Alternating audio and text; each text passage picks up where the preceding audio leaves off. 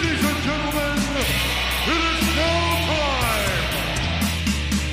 Oh, no. Oh, yeah! I finished these fights. Give me a hell yeah! Top Rope Nation. Learn to love it. It's the best thing going today.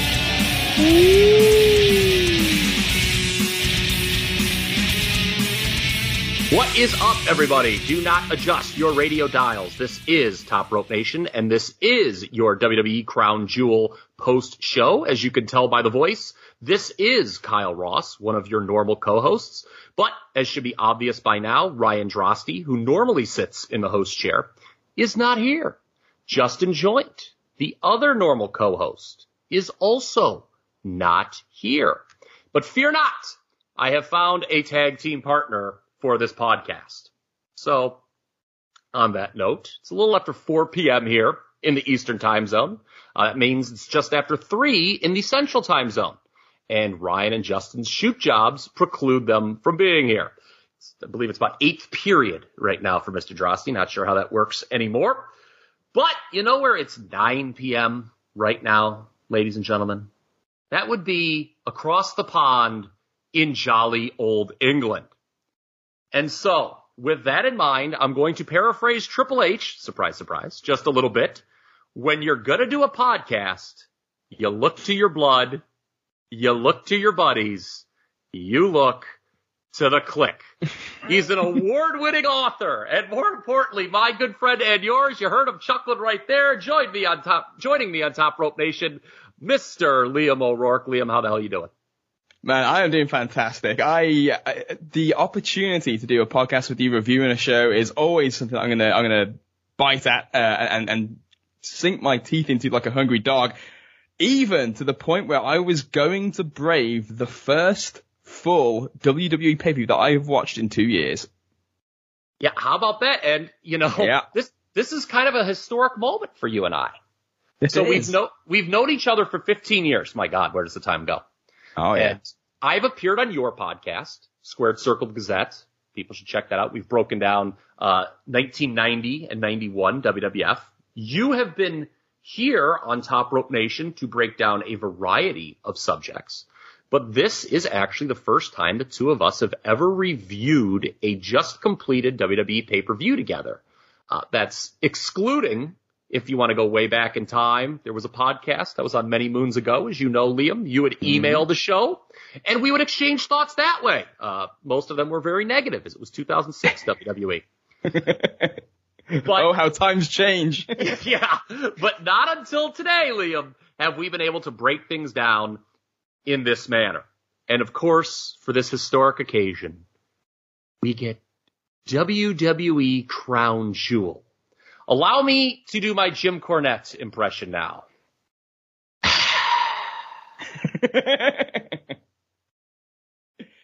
Yeah, go ahead, because I was going to say that. Oh, go ahead. Oh, no, I'm sorry. I was going to say, it's funny. You're going to be the more negative one on this show. I'm always the most negative on these WWE post shows, and I actually think this might have been the best WWE pay-per-view of the year, but go ahead. No, I was going to say that deep exhale I did several times during this show, and we're going to get to it. And this is not necessarily a thing where I'm going to look to skew at WWE. There are a lot of big picture issues with WWE, as I'm sure we're going to get to throughout the course of the podcast. And they pop up when you step away from looking at something so consistently. And WWE lost me about 3-4 years ago in terms of consistently watching, after doing so for years and years and years and years and years. When you kind of delve back into it, I can only really ever dip my toe into WWE stuff because there's just enough things that just, make me feel uncomfortable and make me start kind of like, disliking things in my own life that I thought were fine before. Like I'll just start looking around my house thinking, God, I could do with an extra room, or man, maybe my sofa's too short, just like little things make me I feel uncomfortable, physically uncomfortable when I see WWE's offerings and just see the little things or hear the little things that drive me nuts. But like you said, by the standards of what I was expecting, this show was probably a little bit better, but those trappings, those tropes of WWE they were too hard for me to ignore. So this is going to be an interesting one. 'Cause like you say, you are seen as Mr. Negativity sometimes when it comes to the WWE stuff, and I think I might actually trump you this time. That's pretty crazy. You know, what do you think about what I said earlier? I mean, you talk about putting your toe in the water here and there with WWE in the modern age. From what you've seen, do you think this was the best WWE pay-per-view of the year? I would be unfair saying otherwise because I haven't seen the entirety of the other shows. Like I say, I can only, like the WrestleManias, like I will watch in chunks because I can't sit through it all in one go. It just annoys me too much. So I'll watch it in chunks, and when you do that, you break it up. You kind of lose the flow of the show and the feel for what the actual event is like. So and this is the first one, like I said, from start to finish, no interruptions, no turn it off because I just couldn't stand it anymore. This was the first one I watched all the way through. So I feel like it's unfair for me to make a comparison. Okay. But in terms of what I've seen this year, there really hasn't been too much that I thought was all that special. I mean, people thought Money in the Bank was really good, and I didn't really hold it in that high regard. So, you know, maybe that would be the one that some people might challenge it on. But yeah, I mean, a case could be made. I think you may make that case today. Yeah, I thought this was definitely better than Money in the Bank. I was much lower on that than most people, and it's a low bar. I have not given exactly the finest grades to this year's pay-per-view offerings for WWE. Was this the best pay-per-view of all time? No, far from it. But by 2021 WWE standards, it was better than I thought it would be going in. And of course, Liam, nothing brings the Americans and the British together quite like Saudi blood money. So it is only apropos that you and I would be doing this podcast together. Throughout time, that has been the case over and over again. Ryan Drosty will kill me if I don't get to this. So before we start breaking this thing down, got to get this stuff out of the way. Plugs. We are, of course, proud here at Top Rope Nation to be part of the Blue Wire Podcasting Network. You can listen to Top Rope Nation on all major podcasting platforms, Apple, Spotify, Podbean, and Stitcher. Subscribe and rate us on Apple. If you leave us a written review, please include your Twitter or Instagram username so that we can get a hold of you. We'll send you a free sticker in the mail. That's always fun. And we will read your review on the show. Even funner. Or more fun, I should say, as I botch the English language. You could join our Facebook group and take part in the community. Just look up Top Rope Nation Pro Wrestling Discussion. Again, that is Facebook. Follow us on Twitter at Top Rope Nation. But of course, the best way to support this podcast is by becoming a patron, which gives you access to countless bonus shows, including the one we just did with you, Liam, covering WWF One Night Only. That's right. And a lot of fun that was. It really was. People should check that out. Every month we do a Top Rope Nation Classic where we review some event from years past, not necessarily always WWF, usually is. Those are always a lot of fun. Most of our patrons consider those to be among our very best shows ever. We got tremendous feedback on the one we did on One Night Only. People need to sign up again. Do that over at Patreon. The pre-show. Let's jump into this, Liam. There was a pre-show, as there always is, and the pre-show match in this instance was the Usos over the Hurt Business, Shelton Benjamin and Cedric Alexander, for those keeping score at home. Jay got the win for his team with a splash off the top rope. This was a stone-cold average match by 2021 standards. I think you would agree there, Liam. It was two heel teams not on the same roster today or tomorrow, for that matter, when the recent draft goes into effect. Hang on, Kyle. Yes. Kyle. I could have sworn there was an advert on this show that said Survivor Series would be the only time of the year that Raw and SmackDown folks could compete for dominance. Did I see that wrong? No, you saw that right. And and on the same fucking show in the pre-show. Okay. Yeah, they do that, and not to mention the last couple weeks of WWE television. Oh, well, that's handy to know. Yeah, why they have the draft so close to Survivor Series is such a misread, but we've talked about that before on this podcast, Justin, Ryan, and I, and it's not worth beating that dead horse anymore. The titles were not on the line in this match, Liam, because they're on different brands. There was really no working with any uniqueness from either side to make the match stand out. At one point, they went picture in picture during a near fall. There was a lot of ill-timed camera cuts during this show, I thought. And Liam, how many people on this roster have, quote, been in WWE for a decade and, quote, never looked better, end quote? Those are Michael Cole's words. I bring this up because having so many people around for a decade is bad. Yeah, I'd say so. And I think that this show will actually be quite a good litmus test for how many people have been around forever. Yeah. So, I mean, did you have anything incredible to say about this? I mean, to be honest, this was one of those matches where, again, diving back in, it's like, why book this match? Like, I didn't understand that this was like it's a pointless match with two teams that are kind of heels, so the Usos are the crowd favorites. I didn't really see that this show kind of made the Hurt Business look like chumps. I thought that the kind of mid-match was fairly dull. Jimmy Uso, during the closing stretch, had a few pretty shaky moments where, he botched an O'Connor roll, and then there's just a bit of sloppiness all over the place. Shelton whiffed on a super kick pretty bad, which got sold. Very much felt like a house show match. I think that's probably the best way to kind of sum it up. Yep, and that's what a lot of these pre-show matches are, I think, other than Usos, ironically enough, against New Day a few years ago. No one remembers any of them. So, the show proper begins. Edge and Seth Rollins, Hell in a Cell. And I have a feeling this is going to be a rather lengthy discussion on this match as we take the listeners some directions that they're probably not anticipating. First off, before the match, we got the same video package that had just aired on the pre-show. Yeah, I always loved that. And that was kind of lit throughout the show. Like, if you watched the pre-show, you were really kind of tired of this by the end of the show, where every kind of package that they'd shown, it aired again. You got it twice. So look at you. Yeah, I mean, but so close. Like, I had literally just watched it. I'm like, they're not going to show this whole damn thing again. Yep. Oh, wait, yeah. That's right. I think either close. It was the last one that played on the pre-show. So yeah.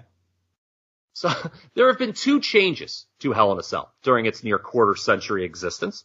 The cage has gotten bigger, and it has gotten red. I don't think either of those are exactly an upgrade. No disagreement from you on that? No, not at all. Okay, let's talk about the build for the match before we get into it. Okay. How much of this build have you been paying attention to, Liam? You said you only put your toe in the water every so often, but I'm sure you're cognizant of it here. Yeah, I'm aware of everything, and I'll check things out when if anything seems stand out or notable, and basically because I want to kind of just keep tabs on what everybody's doing and how they are. So I've been following the build-up, and I know what's going on. Okay. But for those who may not know or have forgotten, I don't know how you could have forgotten seeing the same video package twice. Just want to remind you, Edge won a match at SummerSlam, which was good, not great. I actually liked the SmackDown match in MSG a smidge better. After that match, they did an injury angle, where Rollins pretended to be remorseful for his actions. Absolutely no one bought that, so I don't even know why they bothered with it. Then came this horrendous home invasion angle. Yeah, absolutely dreadful. When I watched this on YouTube, the amount of people that were talking about how hilarious Seth Rollins was very disheartening. Yeah. Have you ever liked one of these home invasion angles they've done? There's been several through the years. Austin and Pillman, I guess, is probably going to be the one that people remember as being the most interesting and novel, but even then it kind of comes up a little bit goofy in some ways. That's probably the gold standard, if there is one. And it's because it was the first one, and it seemed different. The first, with two performers much better at it too, Pillman and Austin, rather than Randy and Triple H, Cena and Edge, Rollins and Edge. Yeah. And plus you just had completely insane things. I'm not telling you anything you don't know, like Brian pulling out the gun on live television and saying, when Austin 316 meets Pillman's Glock 9. I mean, they got them in a lot of trouble, them being WWE, but it was novel at the time. Not so novel now when they do these home invasion angles. Who is the worst promo, in your opinion? Seth Rollins or 2002-2004 Triple H? Yeah, that's a hard one. I was kind of mulling this over. I'm inclined to say Seth, because Seth I'm just not interested in and we'll just not watch. Whereas Triple H, we know, Nick Khan said it, WWE's biggest enemy is sleep. And Triple H contributed to a lot of sleepy moments in those promos, but at least I kind of wanted to see Triple H lose.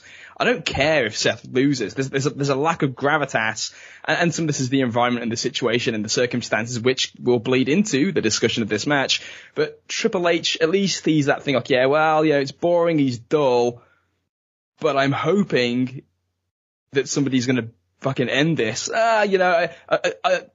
I don't want to say there's a recency bias that kind of works in reverse here that makes me vote Seth on this. If I was had to relive them both, I would probably choose Triple H, only because there were better people to go against him in the promos at the time. Yeah. Edge, of course, is now some great thespian because he was in a crappy movie with Kelsey Grammer. That's been well established. So the story is that these guys are so much alike. And that's interesting. I'm very glad that you're on this program to review this show because we could talk about this at a time where it makes sense to talk about it. Edge and Seth Rollins are two guys that you and I don't like as much as most wrestling fans do. Certainly not as much as most WWE fans do. Would you like to get into that? Why? I mean, you don't need to speak for me. I know my reasons, but I think they're pretty similar if you'd like to expand on that. Yeah, there's something, I mean, just looking at him individually, there's something about Edge that has never clicked with me. I thought, he was, good heel in 2006.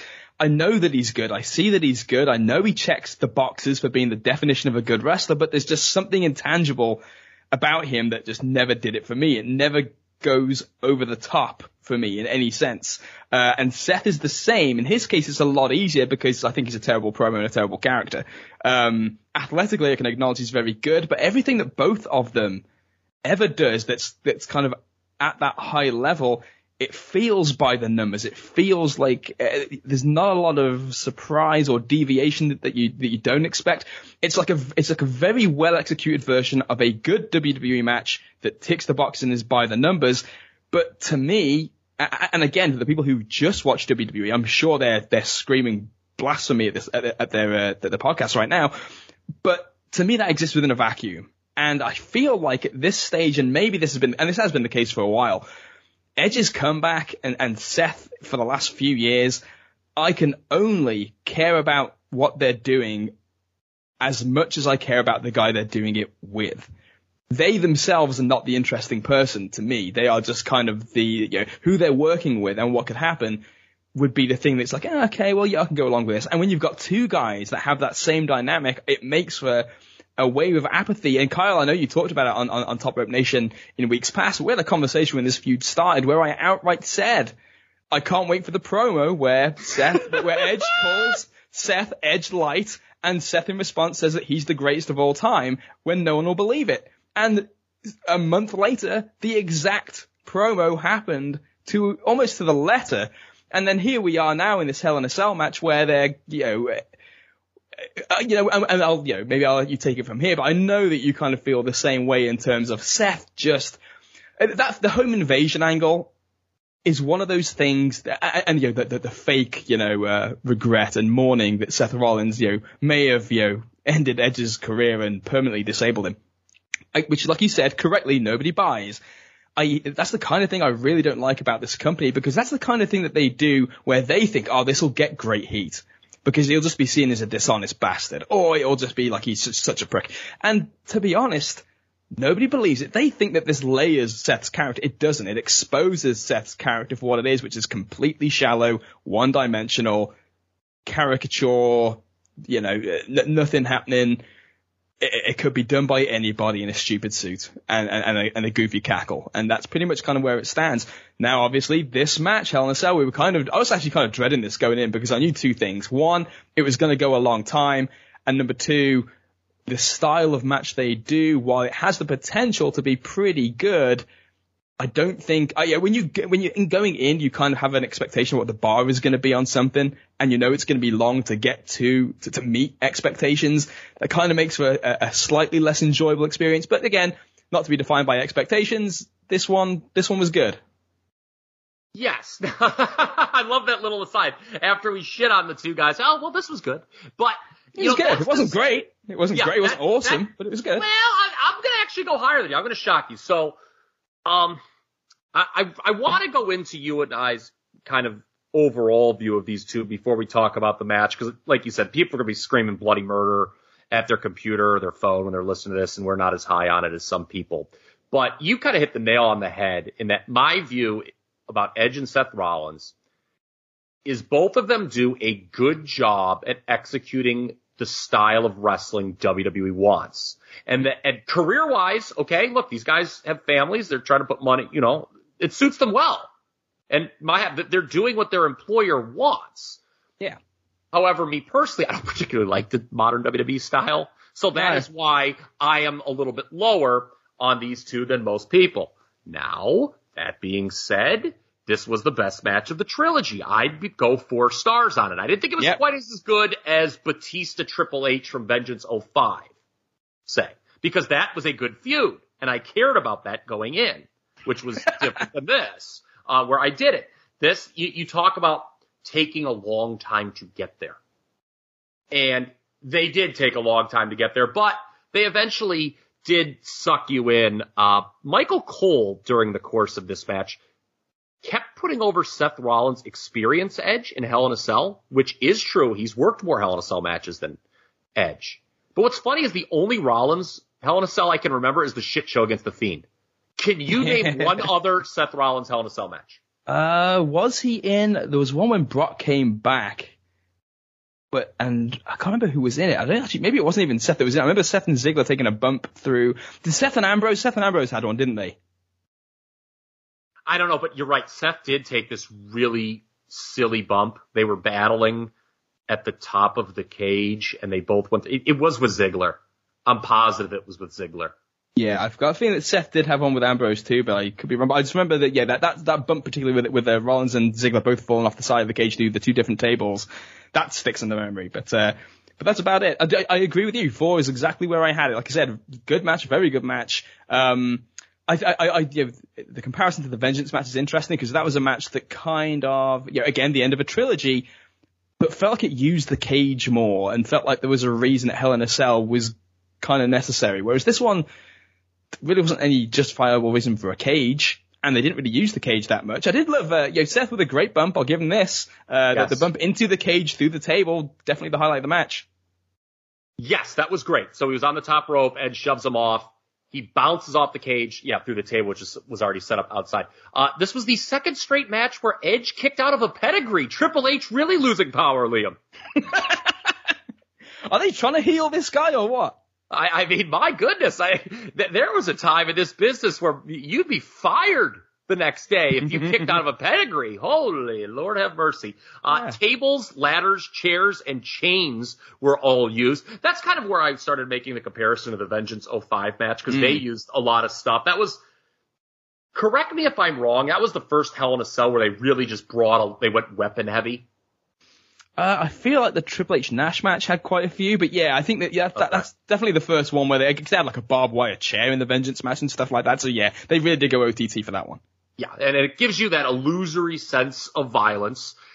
The issue is, and this goes up and down the card with WWE matches, they do something, and like a minute later, it really didn't matter what they just did a minute ago. Yes. And that is a big complaint I have with WWE style matches compared to most fans, and I'm very glad to hear you saying yes in agreement, because I'll take that you're on my side. Oh, Kyle, this is one of the things that just does not pull me in about WWE, and there are worse examples than this on this show, where there are the WWE style.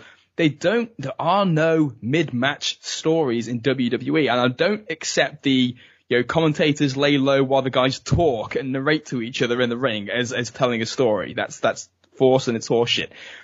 There was a point in this match where they teased the idea of the chair leg going in Edge's eye. And I thought, that could be something that goes somewhere. And then they do the spot later on where Edge has Seth in the crossface and Seth stabs him in the eye with a thing. So, okay, good. They foreshadowed this. This could go somewhere. Seth goes up to the top rope, hits a frog splash after stabbing him in the eye. And that's pretty much the end of it. Like, the whole stabbing in the eye thing meant absolutely nothing. It might as well not even have been done. It might as well have been a rake to the face for the value that had. And that is part of the problem. And Edge after the match is kind of squinting and selling his eye, and they kind of referenced it on commentary, but it didn't tie into anything. There was no problem with Edge's vision for at any point after that. It's one of those things where they just do stuff. And it feels like you could swap different parts of the match for different points in the match, and it really doesn't make a difference. And that does hurt my enjoyment, especially when they're going to go 20, 25 minutes.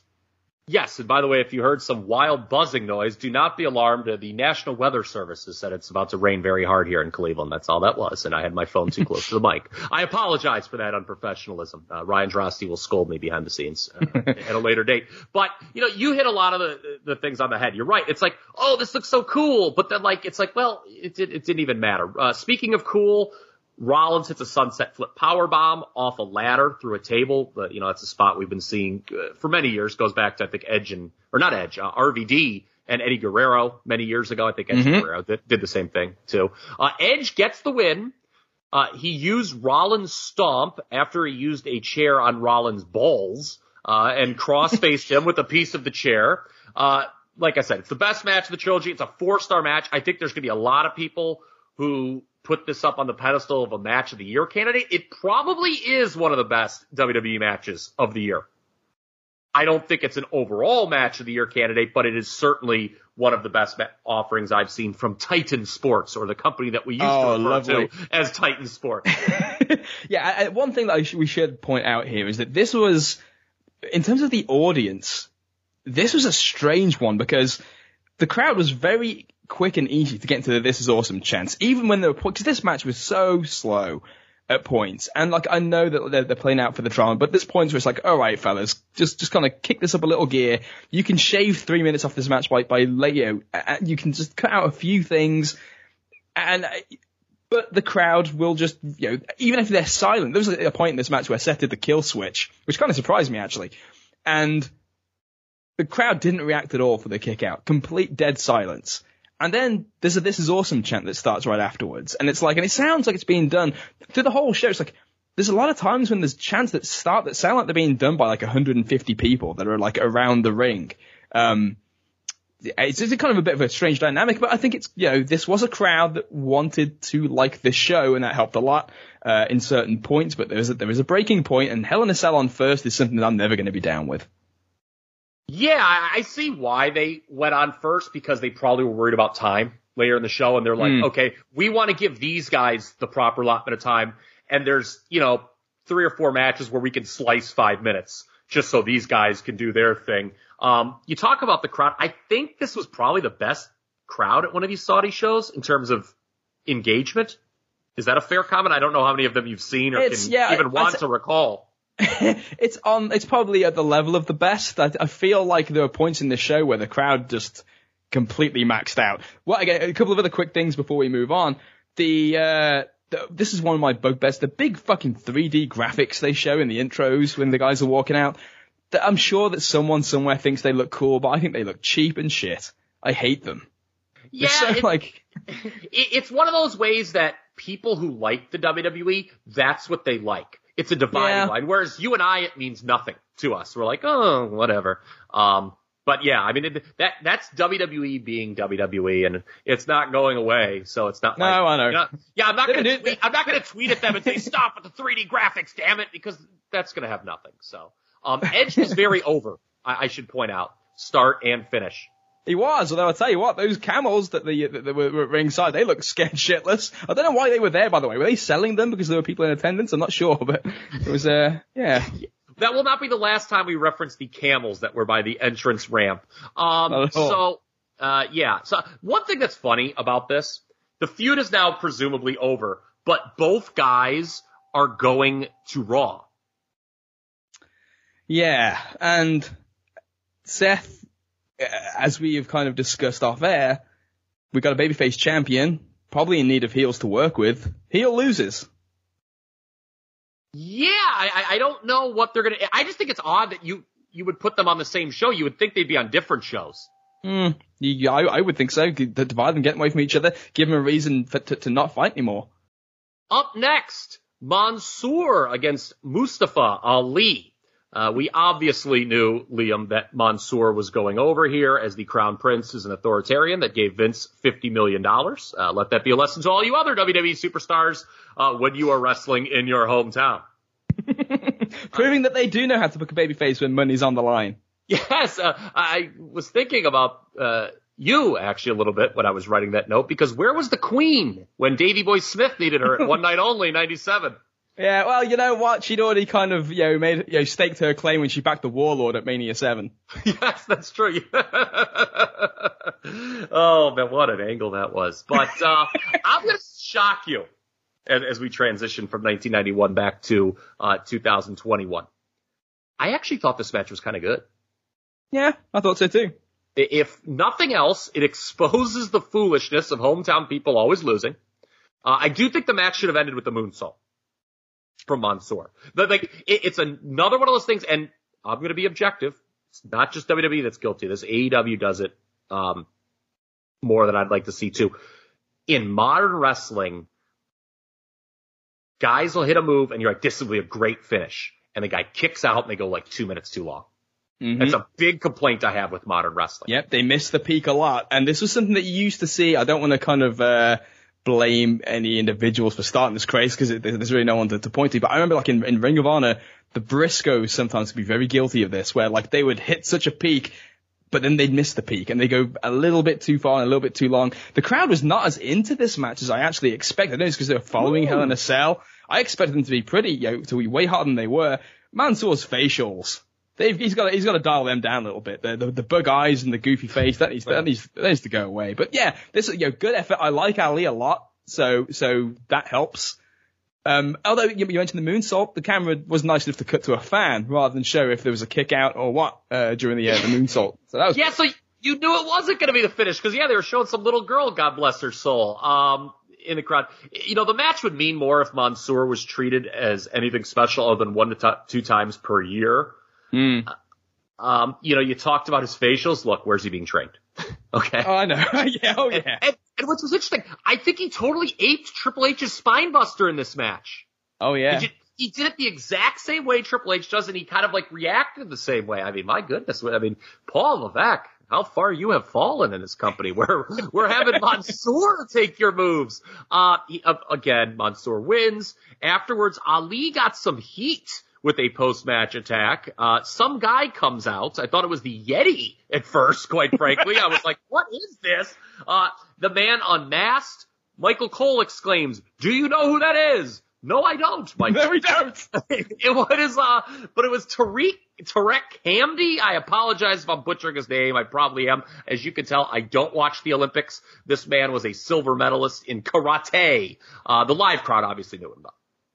They did, but I was terrified because when he first came out, I thought, oh dear God, it's going to be R-Truth and this is going to be the most distasteful thing in company history. Something bad is going to happen here. And as it turns out, everything, all's well that ends well, and we can safely say that whoever booked this has a good head on their shoulders. Yeah, you mentioned liking Ali. I'm with you there. This is a guy who should go to AEW. He's got a great personal backstory. And man, the way... Maybe it's just him trying to do the character, but man, if you read between the tea leaves, or read the tea leaves, I should say, I don't know if you have to read between them. You see some of these interviews he does on shows like The Bump. He does a really good job of weaving his clear frustrations with his lot in the company into his storylines. And you gotta wonder if he's just kind of counting the days down until he can maybe go to see greener pastures. If I was him, I would be. I think that it's kind of, for someone who has the potential appeal and the actual business upside potentially of pushing this guy, a guy who's so well spoken, who's a smart dude, a great athlete, you can't tell me that the time that was used pushing Dominic Mysterio would have been better spent on a Mustafa Ali. Oh, could not agree more there. You know what I mean? Yeah, we should mention Ali donated his entire purse to charity. I don't know if anyone else did that on today's card, so he deserves a big thumbs up. At least for me, and I'm sure you as well in that regard. RK Bro versus AJ Styles and Omos was next. A Raw Tag Team title match. We have seen this before. RK Bro really at this point just seems like a vehicle for Randy Orton to look cool at Riddle's expense. Riddle not only makes terrible jokes on WWE programming, but he always needs Randy to save him from getting his ass kicked. So he is clearly the lesser of the two tag team champions. And Liam, how about these reports that Vince McMahon had to be talked out of giving a mega singles push to Omos? Is there anybody that was surprised when that came out? No, I mean, you knew as soon as you saw him, going back to WrestleMania, his first match, Vince, he started rubbing those hands together. Pal, look at the size. Yeah, I don't know. What do you think? What do I think about him as a potential single? I think it would be a disaster to do now. Is he down the road when he learns some stuff? An attraction? Yeah, I can see that. I mean, he's really big, but here's the issue about Vince getting talked out of doing that. And I may know a little thing or two here, Mr. O'Rourke. The floor is yours. okay, I had a conversation with someone a couple months ago about Omos, and this is somebody who had, kind of had some skin in the game, so to speak. And this person told me, with Omos, you got to keep in mind, this guy's like 7'6"? He's gigantic. He's huge. Huge. And he didn't even get a sniff on an NBA roster? What does that say about his athleticism? Yeah, I feel that way when I see him in the ring. He looks uncoordinated. I think his facials, he just looks goofy. Like when he's standing on the apron, watching what's going on, he just looks like a fan. Like he does not seem that coordinated. Yeah, it looks like he wants to just start laughing in the middle of the match. Yeah, always. So that, if you follow the NBA, maybe these names will mean something to you. Like a guy like Taco Fall, who is not a particularly great basketball player by any means, but is a similar height to Omos. He gets the bench, at least, on these teams. I mean, for somebody to be this big and have played major college basketball and not even sniff an NBA roster, it says something about where he is as an athlete. I do think, and it's tough without the live events and whatnot to mold him and get him more ring time. I know AJ's working hard. It makes a lot of sense why they put these two together. Mm-hmm. I'm not going to, I think that's a good move by WWE. Not going to fault them at all there. I just think, the idea of pushing him in a singles role right now is a disaster. I'm glad Vince was talked out of it. Well, this is the thing. Isn't this classic Vince? That something will get booked for a reason because, okay, we need to disguise this guy. So let's put him there with AJ, who's kind of been around and kind of could use a fresh coat of paint himself. And by using AJ with him, we can kind of just book him to look great. And Vince has been guilty of this several times in the past where it's almost like he marks out for the disguising of the weaknesses and just sees it at face value and thinks that guy's great. Like that, we can take this guy and we can do more with him. And it's like, no, Vince, the reason you think that is because people around you have basically kind of created this scenario where we're making him look as good as possible without exposing the weaknesses. And again, it's not like he's got a flawless record. There's some stuff that he does that looks pretty damn goofy. Like at one point in this match, I think Randy Orton kind of dropped him over the top rope and his stomach hits the top rope and he starts holding his neck. It's just it just looks completely absurd. We should actually mention, by the way, just to deviate from Omos, the entrance, which we skipped past. Oh, yes. Yeah, the animated snake. That's another great touch from the company. I love that. But a camel makes an appearance. Yes, the camel was a running theme here. Riddle teased not coming out. And then he comes out on a camel, a la Bobby Heenan at WrestleMania 9. Matt Riddle, in terms of humor, is no Bobby Heenan. I think we can all agree on that. He didn't even ride it backwards, Kyle. No, he didn't. But, there was a lot of people I saw hemming and hawing on Twitter and whatnot. And it was amusing. It was something to do. At least you're using the scenery, for lack of a better term, around you. Michael Cole, trying to be funny for the first time in his life, exclaimed, "Riddle is riding high." Oh, Michael Cole doing a little bit of work there. Hey-o! Good stuff, Michael. I will say that the camel, notorious for being kind of a slow walker, still beat Randy Orton to the ring. Yes. Speaking of slow, Omos, look, we've said it, he may not be good, but at least he comes across as unique. Agreed. In a company where too many people work the same style. Of course, he is not a giant. He is AJ Styles' personal colossus. That is WWE verbiage. Wasn't that one of the proposed names for Paul White when he first came into the company? Colossus? Yeah, or maybe am I remembering that? Titan. I remember Titan was a name that they were pitching pretty hard. Oh, that's right. Got Colossus. I feel like Colossus is something that they've wanted to use before. Am I thinking of the colossal jostle between Andre the Giant and King Kong Bundy? Possibly, or perhaps the Colossus of Boggo Road, Nathan Jones. God, forgot that from my mind. I don't think that's what I'm thinking. The dark days of 2003. Let's get to the finish of this match. Styles went for the phenomenal forearm. You could totally tell Orton was going to reverse it into an RKO, so it was not really out of nowhere in this instance. And sure enough, RKO tags Riddle in, floating bro for the win. Champs retain. Probably the right decision for all parties involved. Cartoonish Becky Lynch heel promo was next, and then we got a video informing us that Charlotte would be on SmackDown tomorrow. So there was that. My God. Charlotte referred to as the Queen, but she was not in the Queen's Crown tournament.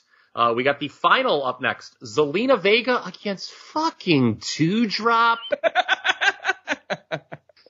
Look, man, I know you gotta be careful on these podcasts because people come after you with pitchforks, but Liam, this fucking Doudrop is Vince McMahon and Bruce Pritchard getting their jollies off at redoing Bertha Faye 25 years later. Is it not? This time as a babyface? Of course it is. They love silly, and this is kind of right up their alley. Unfortunately, I think it's got a short shelf life, and the fact that she didn't win this doesn't bode well.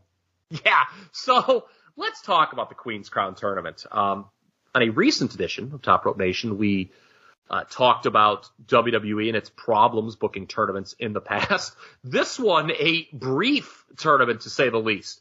The first 2 rounds featured less than 15 minutes of actual wrestling and really exposed how many jobbers there are in this women's division. The final got 550 here today. So the whole tourney was basically 20 minutes of ring time.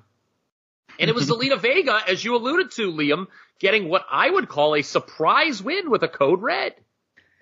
Yeah, so me and you were talking while the show was going on, and we were both saying, this is going to be a minute. This surely is just going to be a dish. I thought Doudrop's winning this because it's one of those things that's like, why do you even put, when they're standing there, the optic, this looked ridiculous. Like she's, Doudrop's huge, height-wise and other, and Zelina is so small.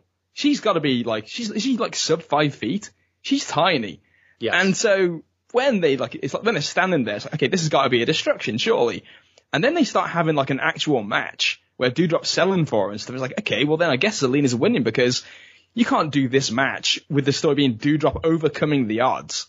That's just absurd. And not only that, but Zelina wins clean. So take that. Yeah, I was kind of just shocked how that fit with not just Zelina winning, but how she won. I would be more into her as the Queen of the Ring had they not had her lose 13 consecutive matches at one point. That stat comes from Sean Ross Sapp. Credit where credit is due. I gotta wonder this. This is the sort of devious part of me thinking, Mr. O'Rourke. Is Zelina's run a mea culpa for her getting 86th off the September 11th SmackDown in New York City? It is quite interesting how differently they've booked her since. Let's put it that way. Yep. Yeah, I don't, you kind of, when you're kind of around and you see things long enough, you usually pick up on the signs. You're pretty good at that yourself, Kyle. You're very good at that. You're exceptional at that. And I think that's, pretty much the nail on the head, it feels to me. It's kind of we probably should have done that. And that's kind of a missed opportunity. So let's give you this perceived opportunity, a tournament that was no Super J-Cup 94, let's put it that way. In fact, to quote a joke that you made once, Kyle, I'm going to use it on you here, they should have probably held this in Rio de Janeiro. Yes, I was going to say, you talk about the Super J-Cup.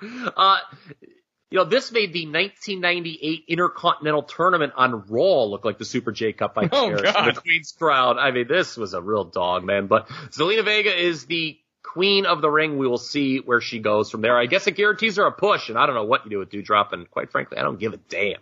Well, it didn't sound like the people do either. I mean, she came out and there's no reaction for it. The crowd is dead during the match, and it's just, yeah, I really feel like her goose is cooked, and I feel a little bit of sympathy because I don't even think that it's anything that she's done wrong. It's just that this character is just death.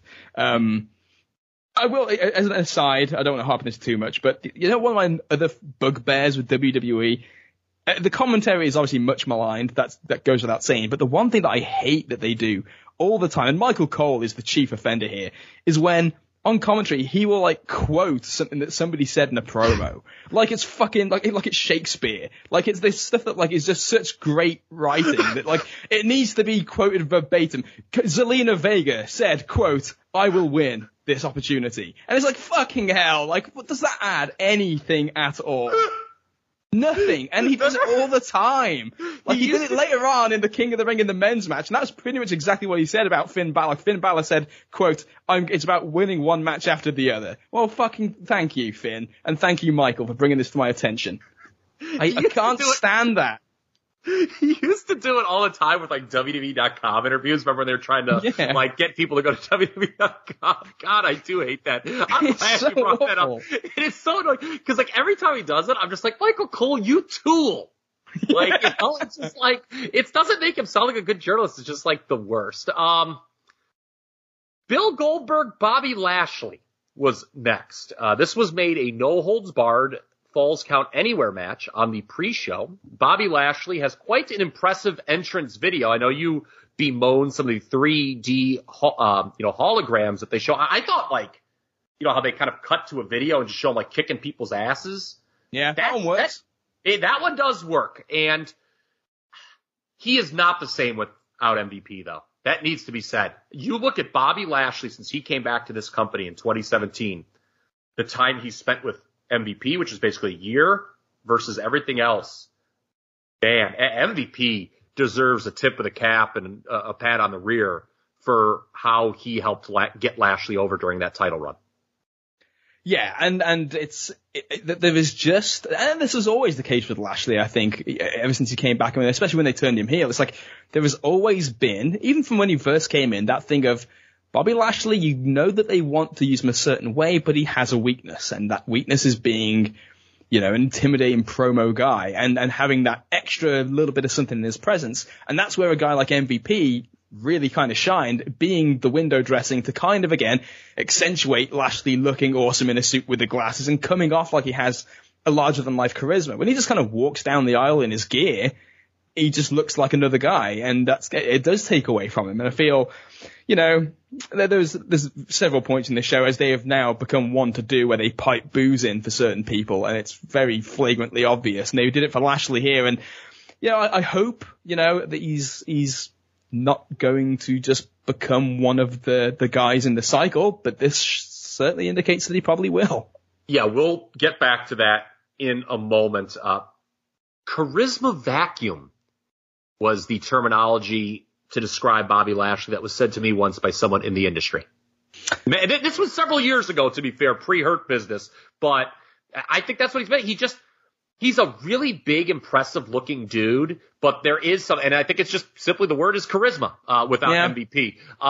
Now, all that being aside, the Camels seem to like Lashley's video. They reacted to him when he came out. I don't know if they did that on purpose, but it was a cool visual where all three camels turned their heads to look at him. They could not have paid those camels to do that, I don't think, at the time. I was impressed.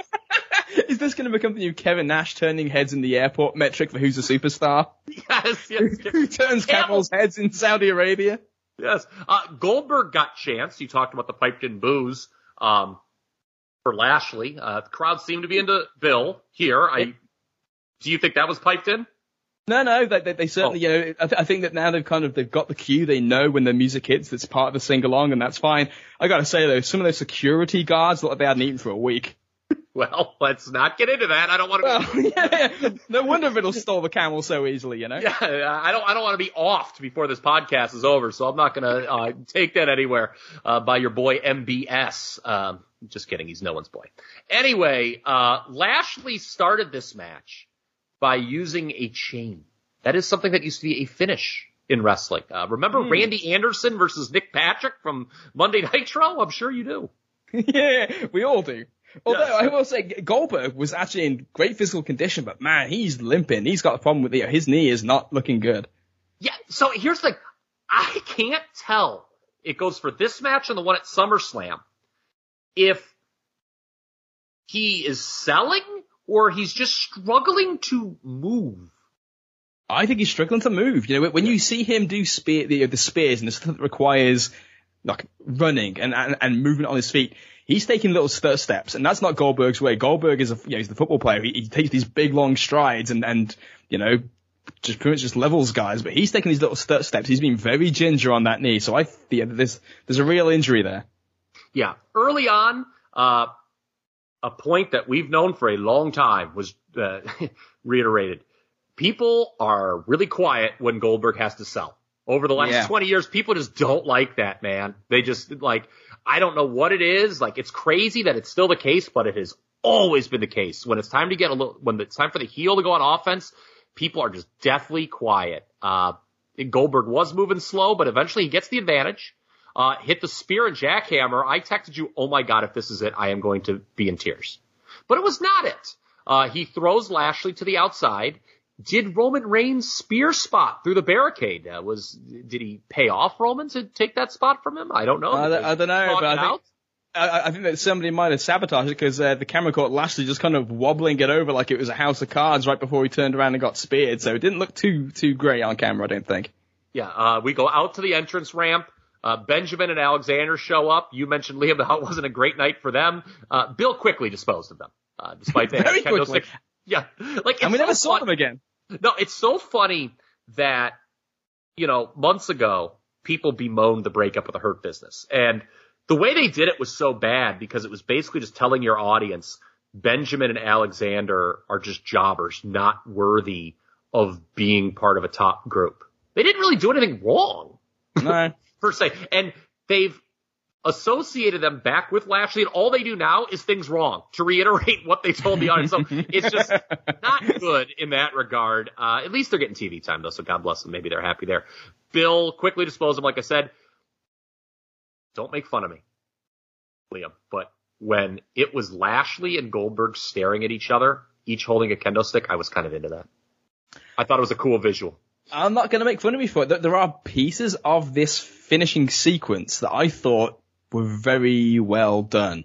And that was one of them. The visual of, the guys coming out with the sticks in the 3-on-1 was like, okay, this is pretty cool. And I was expecting like the explosive disposal of these guys. And it wasn't quite that. It was like one kick, a backdrop, and then they basically just disappeared into the ether. You never saw them. I don't even know. They might still be there for all I know. And then, yeah, like you say, they pick up the kendo sticks 1-on-1, and that's, again, I think Goldberg was a little slow on the draw, but he was, the optics of it looked good. And I think if this was done a little bit quicker, a little bit more explosively, I think this would have come off a lot better, and especially the finish, which was almost really good. Yes, it was. So, Bill speared Lashley off the ramp, and it was onto a pretty blatant crash pad. I know that you immediately messaged me something that made me laugh. That Shotzi would be the type of person to tweet about somebody falling on a bed after this, apart from the fact that there's no way she's watching. Yes. Yes. Shotzi Blackheart obviously, made fun of Chris Jericho. For those of you who have forgotten, after the blood and guts match in AEW, when he blatantly fell on a crash pad off the top, when I realized that spot was coming, I said, here we go. I mean, you figure it'd be gimmicked, some way. Crowd was into it, though, this match, and Bill Goldberg wins. Bobby Lashley, let's come back to this point now, is 0-5 since losing the title. This was a guy they did a tremendous job building up over the course of 2021 as this unbeatable monster. He has now lost 5 straight matches. Liam. Yeah, it's not looking good for Bobby. I don't know what you're going to do with him. I'm sure they can rehab him somewhat by beating some mid-card jobbers or what have you. That's probably what they'll do. Goldberg. Do we think we're going to get him and Big E at the Rumble in a title match? Big E has expressed a desire for that match in the past. I believe it was the origin of big, meaty men slapping meat or whatever the hell that phrase is. Yeah, if that's the end goal, then I get, there's logic here. But it should be pointed out that, okay, so bigger picture, just kind of stepping back just for a second on this match. The returning legend babyface coming back for revenge against the current top heel for a personal grudge feels a lot less effective when it happens twice in the same night. We've had this, Edge and Rollins at the start. Yes. We have this here, and the old boys go 2-0. Yes, that's a good point, and that reiterates a lot that's said about WWE, right? That all the big stars are from the past. Now, two guys that I'm not going to shed too many tears for are Seth Rollins and Bobby Lashley. Well, again, Seth has been, this was in the notes and I forgot to mention it. And I'm glad you actually brought this up because it's going to allow me to say it. I loved at one point during the Hell in a Cell match, Michael Cole was questioning Seth Rollins' Hall of Fame candidacy, despite the fact that Seth is a multi-time world champion and been like a top guy for 7 years. What does it say for like, that, well, maybe he's a Hall of Famer. I know he's been on top for 7 years and he's been a champion multiple times, won at WrestleMania. But so, those guys are maybe those guys are kind of bulletproof. But yeah, I see what you're saying. Again. Yeah, I don't want to. It's not like I consider either of them the future or anything like that. It's just funny, like you say, that like Seth Rollins, here's the narrative of the match as Michael Cole spins it in between reading Twitter quotes and former Raw scripts, talking about how Seth Rollins is Hall of Fame candidacy. A win over Edge tonight cements him, and then he loses. What a geek! That's true. Yeah, that's right. He questioned it, and then he loses. So, look, Big E and Goldberg, I don't know. Look, they're trying to fill up that big dome in St. Louis for the Rumble. So, they're going to bring Bill back, right? I mean, they're not going to have Bill win his final match. So, yeah, I think that could be a direction, especially when you look at the dearth of contenders for Big E on Raw right now. I can see that happening. It'll be interesting to see if it does. King of the Ring, Finn Balor against Xavier Woods. Xavier Woods wins with an elbow off the top. I'm going to say something right now that will get people angry. Maybe not you, but definitely our listeners and people on Twitter.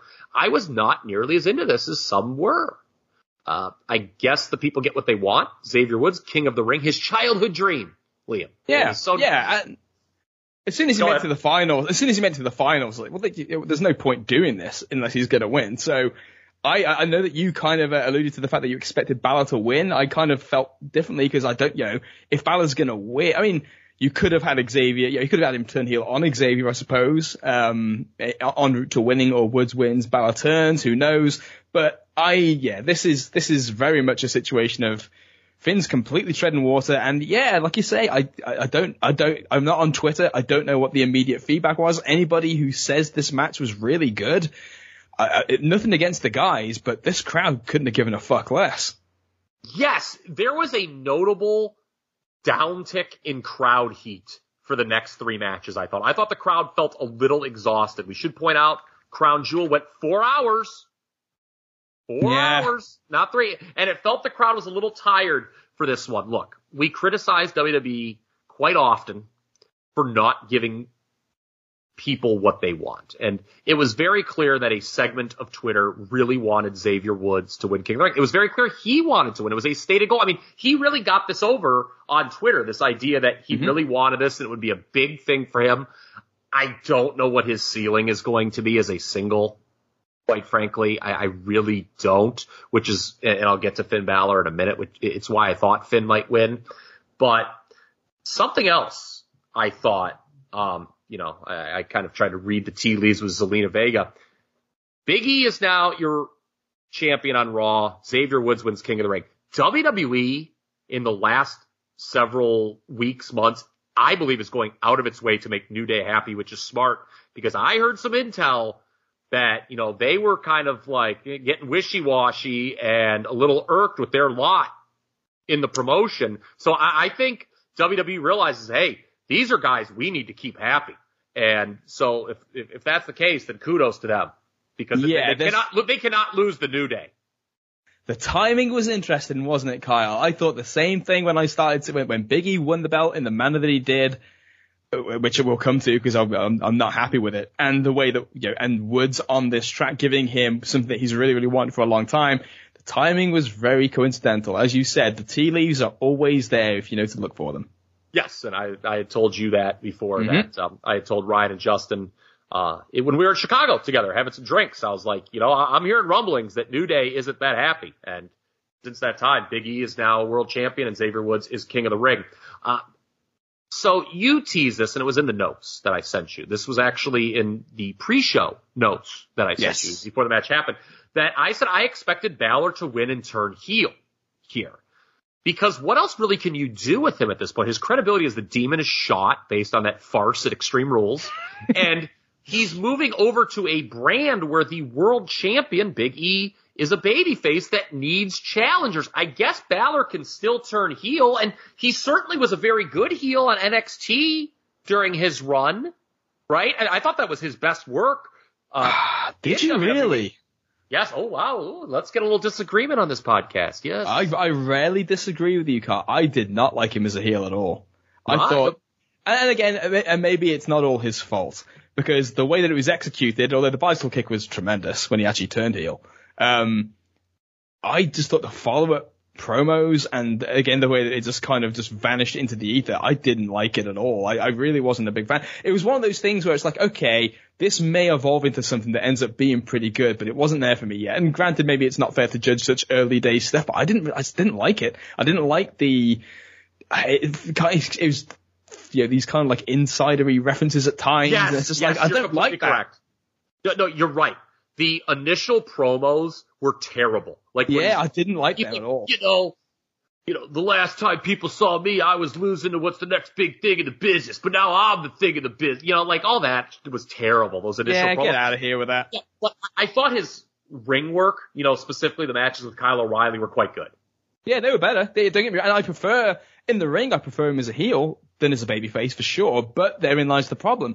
Is Vince McMahon gonna book Little Finn Balor as a heel against Big E as a babyface in a title feud? Like, I don't see it. I don't see that being along Vince's line of thinking. Then again, we had Zelina Vega and Doudrop say, what the fuck do I know? No, I was about to thank you for setting me straight, because you're right. I can't see that either. I really can't. So Xavier Woods is king of the ring. Big E is the champ. Big E defends against Drew McIntyre in this show. Corey Graves on commentary laments that there may not be a top singles champ on Raw if Drew wins. To me, that pretty much telegraphs the result that we all knew was coming anyway. And sure enough, there are people who really like this match on Twitter. I thought it lacked heat, and I was not all that interested because the result was a formality. There were some good near falls at the end. It got hot, picked up a bit, and Big E wins with the big ending. But we're going to really get into this with the women's triple threat. The way that they are kind of just like forgetting about a draft that just happened is like really sad in these weeks between when the draft happens and the new rosters go into effect, because you've got people challenging for titles and you know they're not going to win. There's not going to be two singles champions on SmackDown and none on Raw. That's dumb. Anyone who thinks that is dumb. A 7-year-old child knows that's not going to happen. And if they wanted to make the argument, oh, well, if Drew would win and he would then stay on Raw, and that wasn't the storyline they were telling at all, but let's say they were trying to say that, oh, if Drew wins, then that reversed, well, then what the fuck was the point of doing a draft? So I don't understand that at all. I thought it hurt the heat of the match. I don't know what you're going to do with Drew McIntyre now, considering his ceiling on SmackDown was just going to be a guy that puts Roman over in what I thought was the middle of the Lesnar feud, but we're going to get to this a little bit. I don't know what they're doing with the Roman-Lesnar feud moving forward. Yeah, right? I mean, what do you do? Is he going to be kissing his sword or something? And I don't know.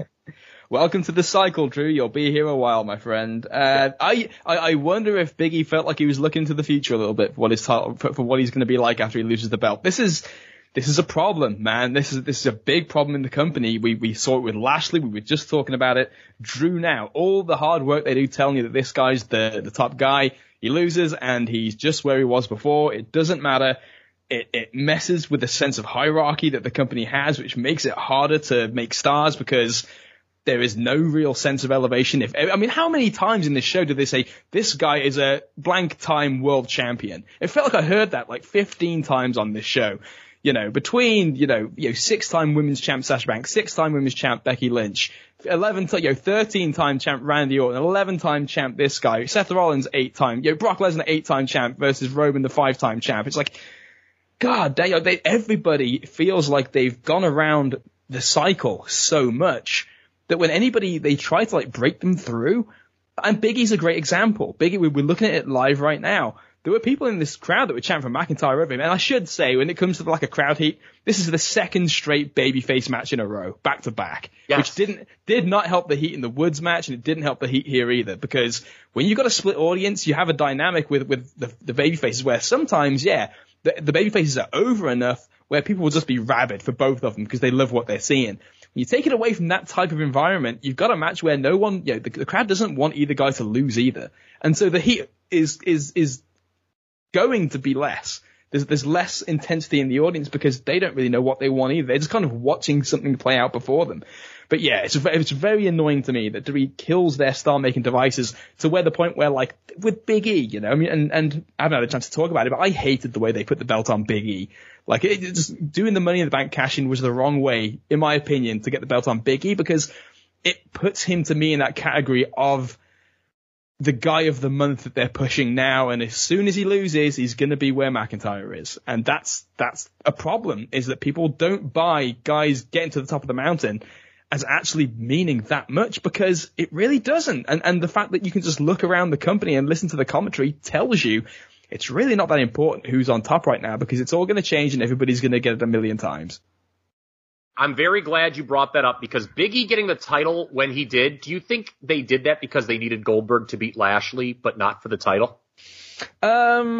Possibly. I think that I think the fact that he cashed in that way leads you to think that story. I mean, the way they set that story up, I wouldn't be surprised if they knew that was going to happen. I almost feel in a way that this match was rushed to even get back to this point. Like, it was just such a complete deviation from Lashley losing the belt.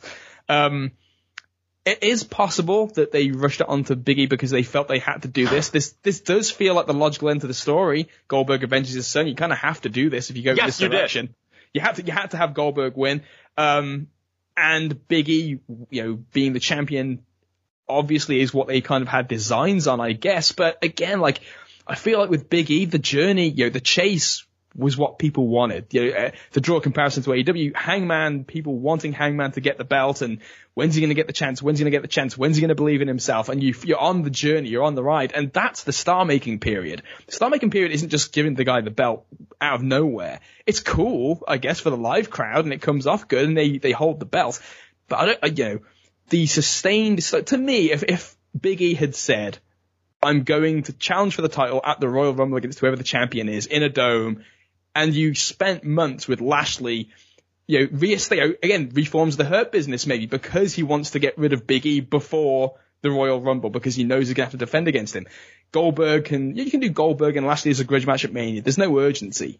But again, because they rushed it, you're in this situation where it feels like Big E's he's doing okay, he's doing well. People like him people love the guy for the most part, but it's like, you put him in a situation like this, and like I say, there were more McIntyre chants than Big E in this one. Yeah, well, there were 50 million reasons why they did Goldberg against Lashley on this show instead of waiting for Mania. So, oh, completely. Yeah, we'll see where they go long term. There, man, I'll tell you, you look at these rosters moving forward, there is just not a lot of world title options, on either show. Yeah. Speaking of world titles, all right, I'm about ready to make myself crazy here. Okay, do it. You had some great rants there in a little bit, and I'm about ready to go on my biggest rant on the show. SmackDown Women's title match, Becky Lynch, Bianca Belair, Sasha Banks. So the build for this match totally and completely exposed the idiocy of having a brand split in this company. You have two of the women, Becky, who is the SmackDown champion, and Bianca, already announced as moving over to Raw via the draft. Sasha Banks, on the other hand, who's in this match, staying on SmackDown, where the Raw Women's Champion Charlotte will be coming over. Yet, follow me here, folks, they continue to have these title matches on TV where the challenger clearly wasn't going to win because of who was going where. On SmackDown last week, Sasha is not going to beat Becky because Becky needs to take that title to Raw.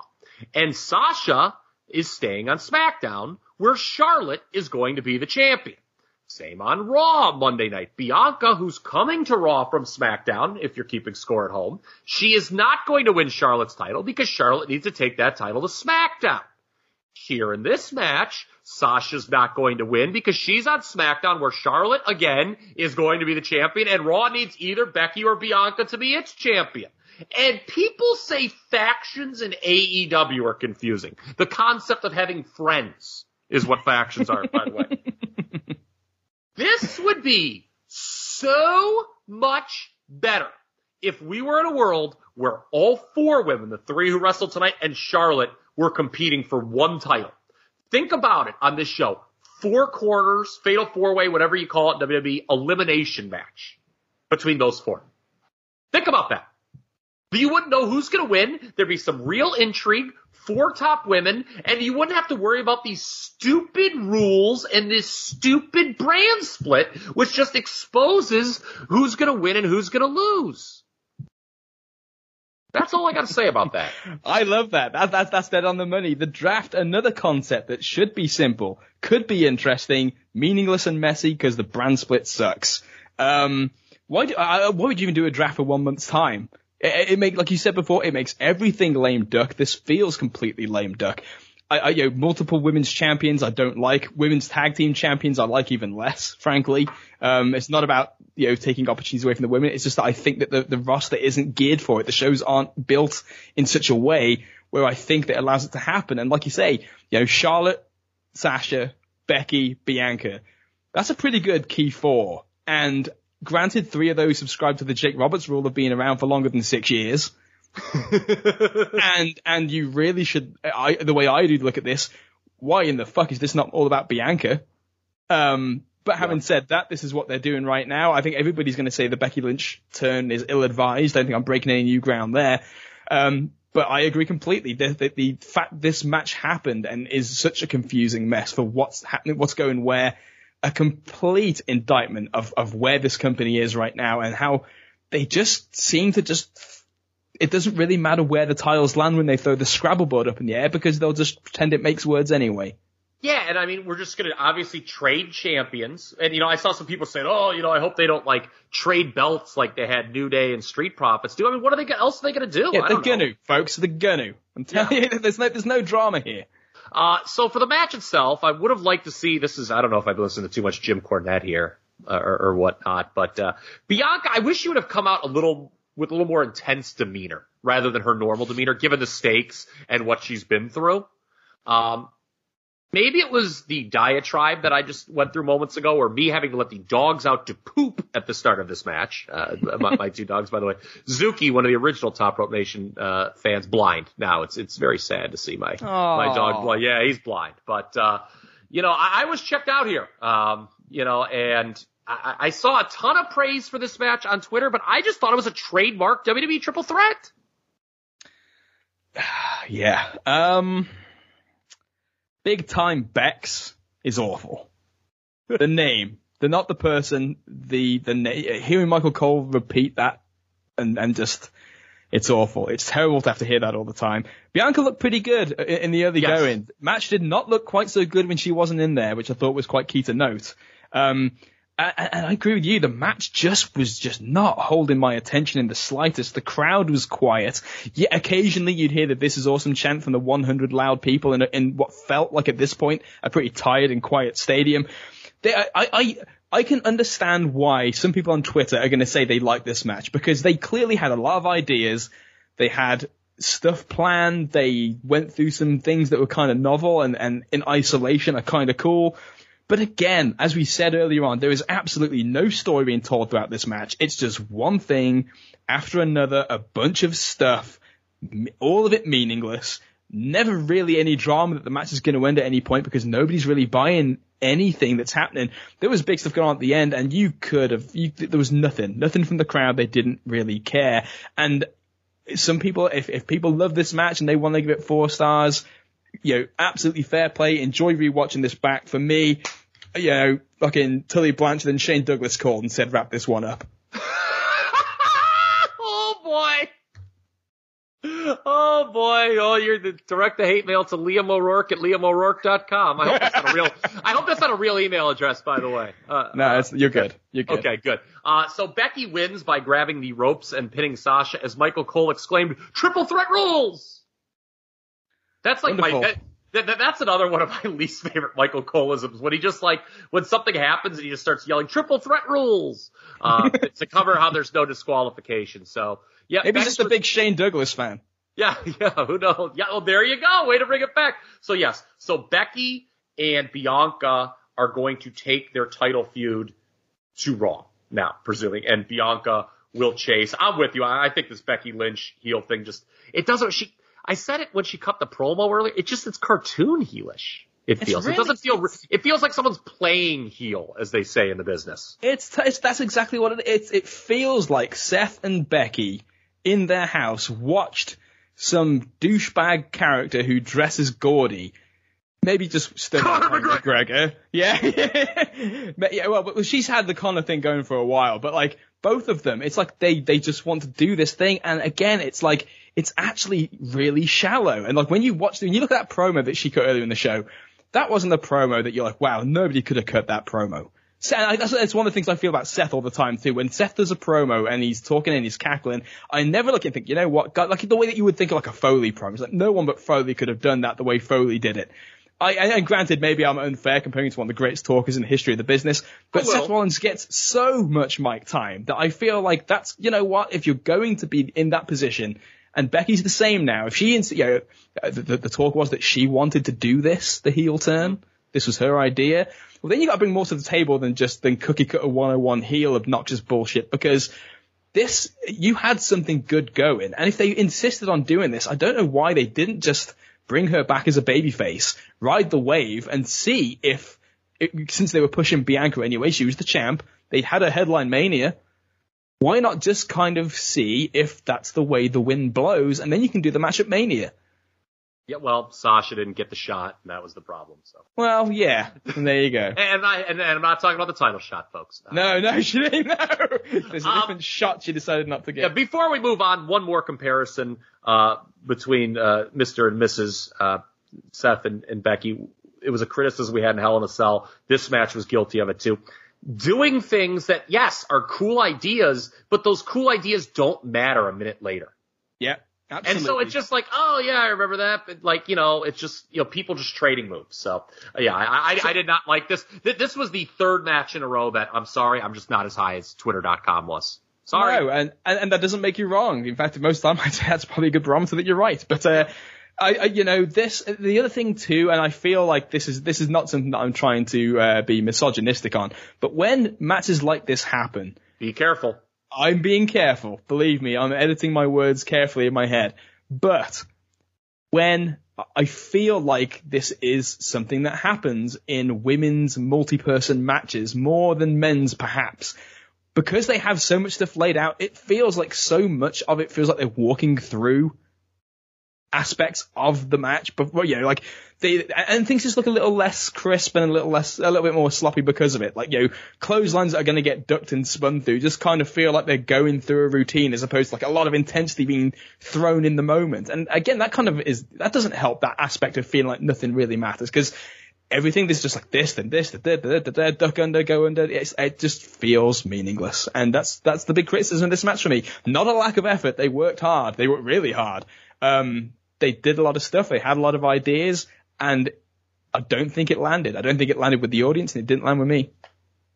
You're not wrong, what you just said, for the record. So, look, the last three matches on the show that we've talked about, the King of the Ring finals, the Big E McIntyre, and the Triple, they're not bad matches. I just don't think they're great matches. No.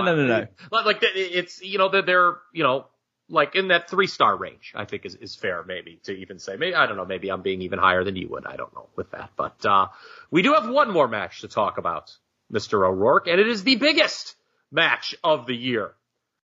Roman Reigns and Brock Lesnar. I concur that this probably is the biggest WWE match of the year now. The fact it was taking place at 4 p.m. Eastern or 3:30 Eastern on a Thursday, not really indicative of what you think when you think biggest match of the year, but those are the breaks. I said on the SummerSlam review that this would be more intriguing than Roman Cena due to the Heyman factor. I was not into those Roman Cena promos. No, they were terrible. Yeah, like the shooting the shooters and stuff. It was real bad. But the promo work has been very good with, Paul Heyman, where does he lie?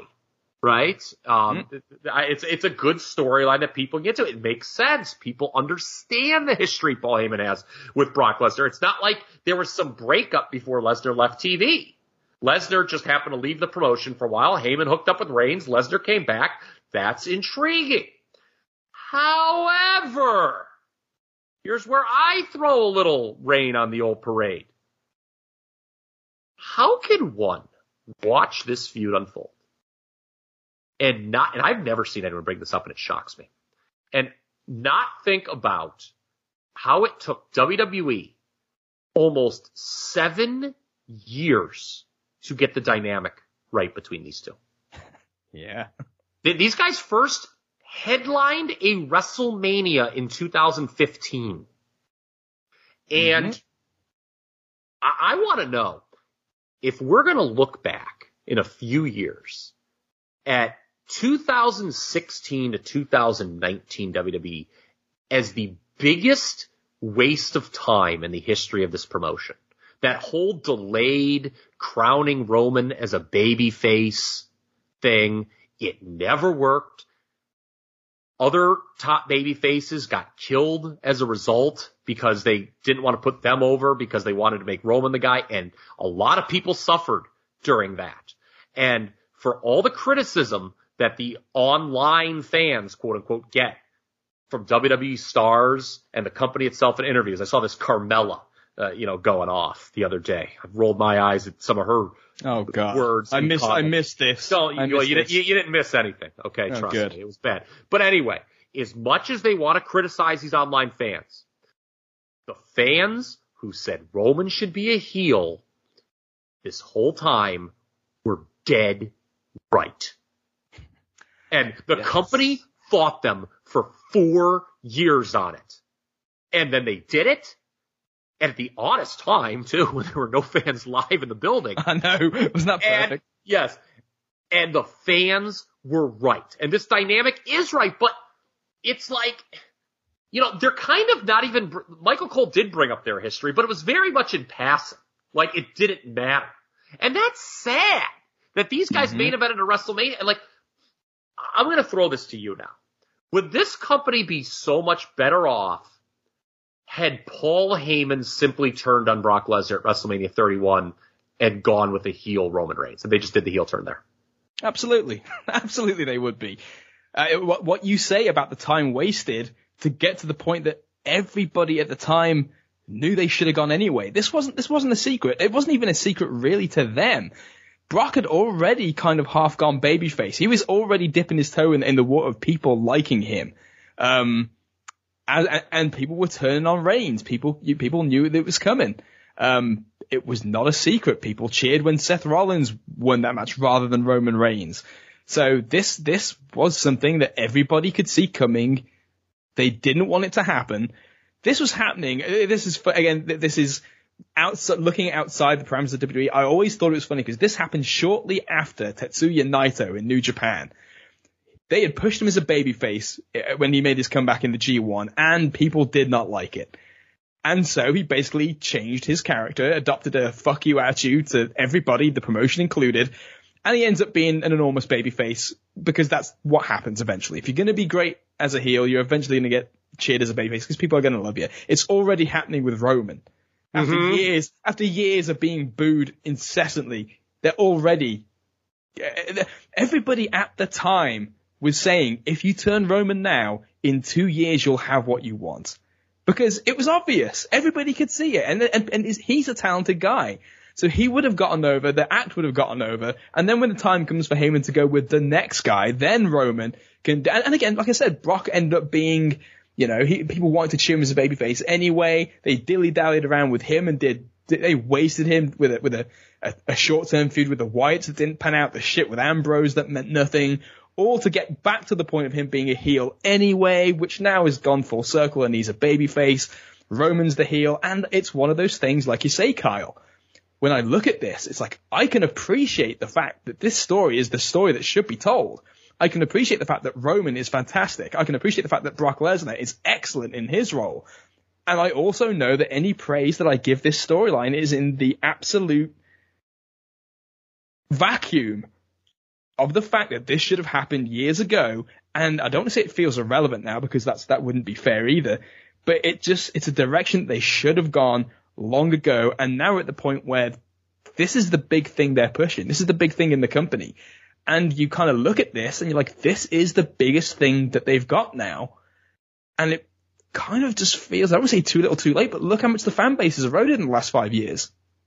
Yeah, a lot. And, I'm going to make a comparison here. I'm writing up this Survivor Series history for the Facebook page on Top Rope Nation. Again, people should join. I did it for SummerSlam. People really seem to like it, so I'm going to do it for Survivor Series. Survivor Series 2001, a main event that I'm sure you remember, okay? Mm-hmm. Meltzer gives it 4.5 stars. It's a very good match. You look at the stars involved. And if you watch in a vacuum, you're like, oh, this was great. But wrestling shouldn't be consumed in a vacuum necessarily. If you watch that match with any perspective, whether it's now or back then, how do you not feel depressed about that match in the sense that that was the end to what was supposed to be the biggest storyline in company history, the invasion, and it was just basically WWE guys pinning each other at the end? Yeah. So, I kind of feel that when I watch, it's like, yeah, okay, I'm watching this, it feels great, but I cannot get out of my head, as good as the promo work has been in this feud, how we should be long past this. This is something that should have taken place years ago in the WWE, and the company has no one but to blame but themselves. The fans were ready for this 5 years ago. The only asterisk I'll put by our thought process here, do you think Roman Reigns would have been able to pull off this character 6 years ago? Like, if Heyman had turned with him at WrestleMania 31, could Roman Reigns of 2015 be the Roman Reigns of 2021? I don't know that he would have been the Roman Reigns of 2021, but I do think that because he would have had Heyman with him, that whatever version of Roman, the 2015 version, it wouldn't have been the same thing because he wouldn't have, part of the reason this works is because he's done everything he's done, they've pushed him to death, blah, blah, blah, blah, blah. But it still would have had a kind of sense of entitlement type of a thing going. They'd already, they ended up doing stuff with him and the Usos around that time anyway, or shortly after in 2016. So I feel like, yeah, we probably, even if it wouldn't been exactly the same, even if it would have been as polished, it may have been slightly different, and dare I say maybe a little bit hotter from a heel perspective, because he would have been able to really ramp up the fuck you to the fans. And that sounds ridiculous because, yeah, okay, he's been booed for 6 years and now he's saying acknowledge me and all this. But it's like, again, it's like, this feels like it's so late.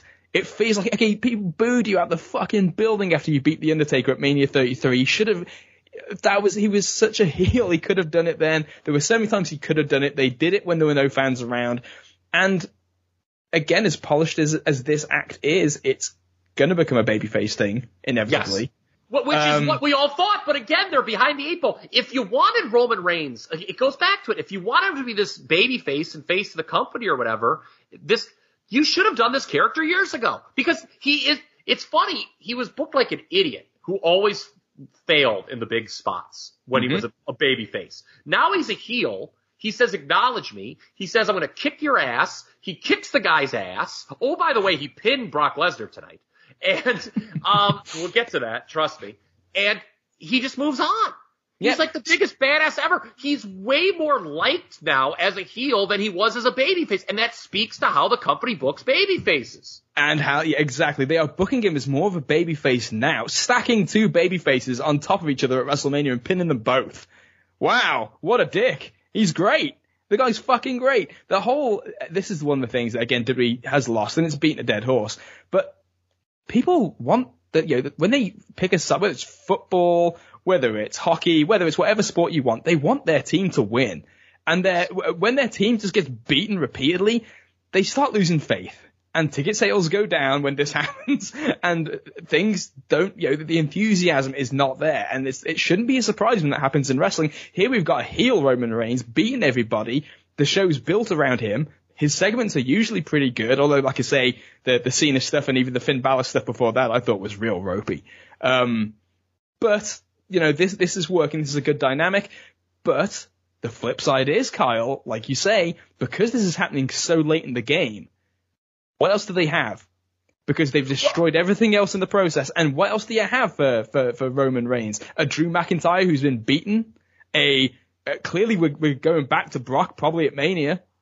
Well, are we? I mean, I'm interested in how they're getting back there because, again, let's not bury the lead here. Let's talk about the match. We've talked a lot about the last 5 years of WWE. Let's talk about October 21st, 2021. That's what people tuned in to hear, Crown Jewel. Roman Reigns pinned Brock Lesnar. Now, it was not clean. The Usos interfered. The finish I liked. It played into the Heyman dynamic where both guys were out after a ref bump, laying on the ground. Heyman slid the belt in perfectly right between them and said, you know what to do with it, or something to that effect. And it wasn't clear who he was talking to. Lesnar grabbed the belt, thought it was for him, but, it didn't work out because the Usos interfere and Reigns pin him. I was expecting a non-finish here, especially because they announced the match as no DQ in the pre-show and then rescinded the stipulation. They're like, actually, no, it's not a DQ. Both guys don't want to do that. Yeah, so I guess WWE didn't bother reading the contract either. Yeah, I mean, and what's funny is it could have been a no DQ match and you could have still done this finish. Yeah, and the heat would have still been there, so to speak, because Lesnar was cheated 3-on-1. Absolutely. The fact that it is no disqualification means that it is an illegal thing to do, and that's going to be the old school way of looking at it. But I agree with you. Okay. It's 6 of one, half a dozen of another, and I don't think that is actually going to make any kind of real world difference to the way people look at this. I agree, and I think that the reason part of me thinks they're going to go back to this for Mania is deliberately because really nothing really advanced. Heyman, the ambiguity of Heyman was kept in place. They fucked Brock over so he can still be on the rampage chasing Roman. He didn't lose clean. The feud's not over, but they didn't pop they didn't answer the question with Heyman either. So they pretty much just kind of left you where you were when you came in. Even though they gave you a finish, which is probably why they felt they could give you the finish. Yeah, you're right. Had Heyman deliberately turned on Lesnar and said, you're right, then it's like, well, what the hell do you do then? But so that intrigue is stuff that we should talk about the match a little bit, maybe more than a little bit. Lesnar was gigantic. Dude, when he's walking on the aisle, you can see his back from the front. This dude is jacked right now. He was all kinds of purple by the end of the match, as per usual. And, Justin Joint is going to have a field day with a pool of sweat that was left on the mat at one point from the face of Brock Lesnar. Yeah, the match was not as good as WrestleMania 31 was. No. But it was pretty good. It was better than their other matches in 2018. Certainly better than that WrestleMania travesty, 34. But, Reigns wins after help from the Usos. And, okay, maybe they go back to it for Mania because I don't think The Rock's coming back. He's a busy man. Okay. So if you don't have The Rock, you got to do what in God's name are you going to do when Lesnar's not around on this show now? Drew's looking, I guess, but they got to rehab. I guess, but he just lost to Big E. And he did. He's lost. I don't know what you're going to do. It's going to be really interesting what they do with these. Here's the thing, though. They don't have to do too much because, as you know, Survivor Series is that one time of year when Raw wrestles SmackDown. Oh, and they're going to do Big E and Roman, and why this is these stupid fucking tropes that they have to go through every year that means that we have to have a world champion lose. And make one of the two guys that we're supposed to take seriously as a top guy second place. Yeah, and why? And you know, I'm a little scared for Big E. Again, I'll come on this program and admit that I'm wrong if I turn out to be wrong. If he loses to Roman, and he's going to, Roman Reigns is not going to lose to Big E. Roman Reigns is not going to lose to anybody anytime soon. Nope. And the wind is kind of out of his sails. Man, I think if Vince sees somebody on that Raw roster, he might look to take the title off Big E. Because usually they do a title change around that time. Yeah. There's been some odd ones where they have a guy win the title and then lose to, remember AJ Styles and Bryan Danielson? Then Daniel Bryan. You know him as Daniel Bryan. They both won the SmackDown title, right before the champion match and kicked off their respective runs with a loss. With a loss to Lesnar. In both cases to Lesnar, Those matches were good, but it's odd, The world champion, the Raw champion versus SmackDown champion is always a just terrible, distasteful trope. But it's gonna happen. They kind of teased it a little bit. They actually brought it up, on the TV shows, both Raw and SmackDown, so that's coming. I think it's gonna be Big E and Roman headlining Survivor Series, and Big E ain't winning that. And I don't know who's going to be the challenger for they're not doing a December pay-per-view. TLC was canceled. They're doing that New Year's pay-per-view. In Atlanta. I don't know who the hell's the challengers for that. I again, this is one of those things where you just look at the way they book and you fear for Big E. At least I do, because this is not a match that I would make anytime soon. Big E and Roman, keep them as far apart as possible because they both need galvanizing. Big E, why would you want to put him in a position where he might get booed? I'm not saying they're going to boo him over Roman or anything like that. I don't anticipate that because I think people genuinely like Big E and I think they'll play along. But he's going to look second best. He's going to lose. I don't like putting top babyfaces in a position where they are failures because we know what happens. We've seen what happens dozens of times. And on just incident number 173 on this show of things that make me just grit my teeth and wish that WWE didn't do them. Did you catch the interview that Heyman did on the pre-show? No, I wasn't home yet. Yeah, I think they may have replayed it on the show, but basically he's backstage with one of the guys, and they ask him, where do your loyalties lie? And Heyman goes, I'm going to walk to the ring with a WWE Universal Champion Roman Reigns, and I'm going to leave with the WWE Universal Champion. And that was it. They cut back to the studio. It's like, okay, you see where that's going. They cut back to the studio, and they scream at you, did you catch that? He didn't say Roman Reigns. That's WWE in a nutshell, because they cannot let you absorb anything without hitting you in the face with a giant animated snake. Yeah. Well, on that note, the giant animated snake and hit you in the head. I think that's Crown Jewel for you, folks. It is getting, I know, a little bit late in the evening, the shank of the evening, as Mean Gene used to say on Nitro for you, Liam, and I thank you for joining me. Hopefully all of you liked this special edition of Top Rope Nation with Liam and I doing your pay-per-view recap. We talked a lot about big picture issues. I think we're in agreement that, yes, in a vacuum, this was the best WWE pay-per-view of 2021. Again, it was a low bar, didn't have a lot of competition in that regard. Best pay-per-view of the year may not mean what it used to, but there was nothing like horrific on this show, and for WWE, that's a win. And hey, we'll see what they do between now and the end of the year when we've got the only time of year, Raw and SmackDown wrestle, which is such a lie, and then no pay-per-views. I think they're going to be lost in December on that. Yeah, well, and they always tend to suffer around December time when things feel like nothing's going on. There were things on the show that were good, and I don't want us to come off like it's an hour and a half of ranting about how horrible things are. There were matches, like I said, the effort of the crew I thought was really good. I did like Roman and Brock. I thought it was a good match. Drew and Big E, I did like, maybe a little bit more than you actually, saying that. But Seth and Edge again, very good match. I'd probably give it 4, maybe 3 3/4, who knows.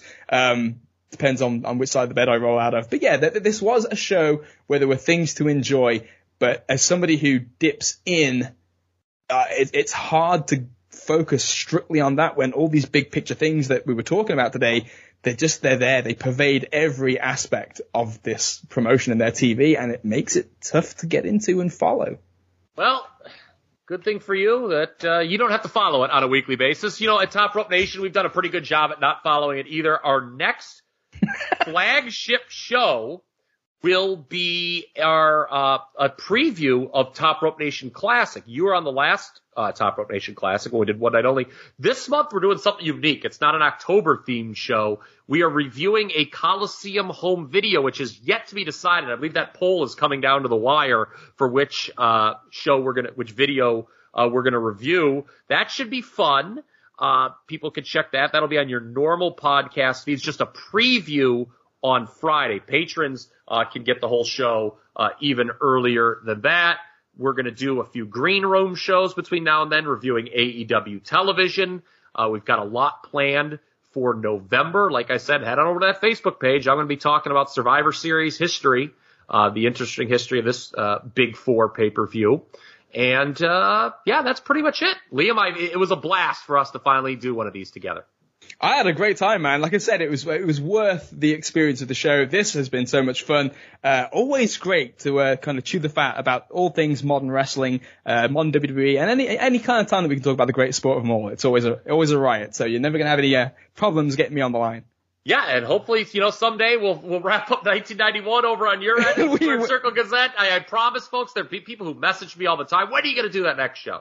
We'll do it. It's coming. It is coming, folks. It is coming.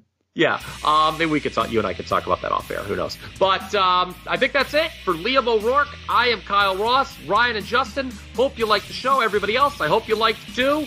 Top Rope Nation, WWE Crown Jewels in the books. We'll talk to you later. Peace.